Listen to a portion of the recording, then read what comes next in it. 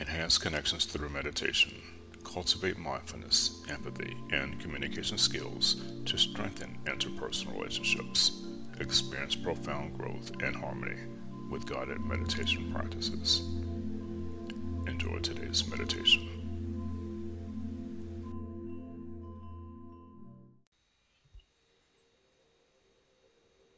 Welcome to Calming Guided Meditation.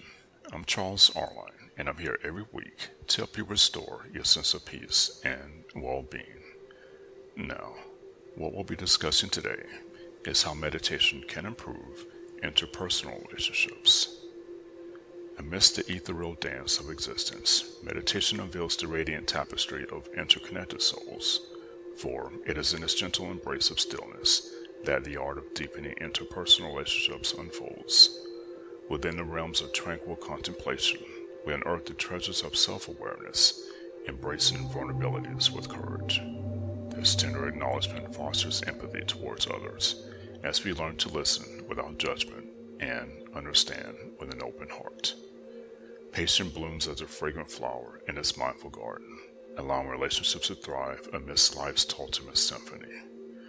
Meditation unveils the art of mindful presence, kindly genuine connections that transcends the confines of space and time.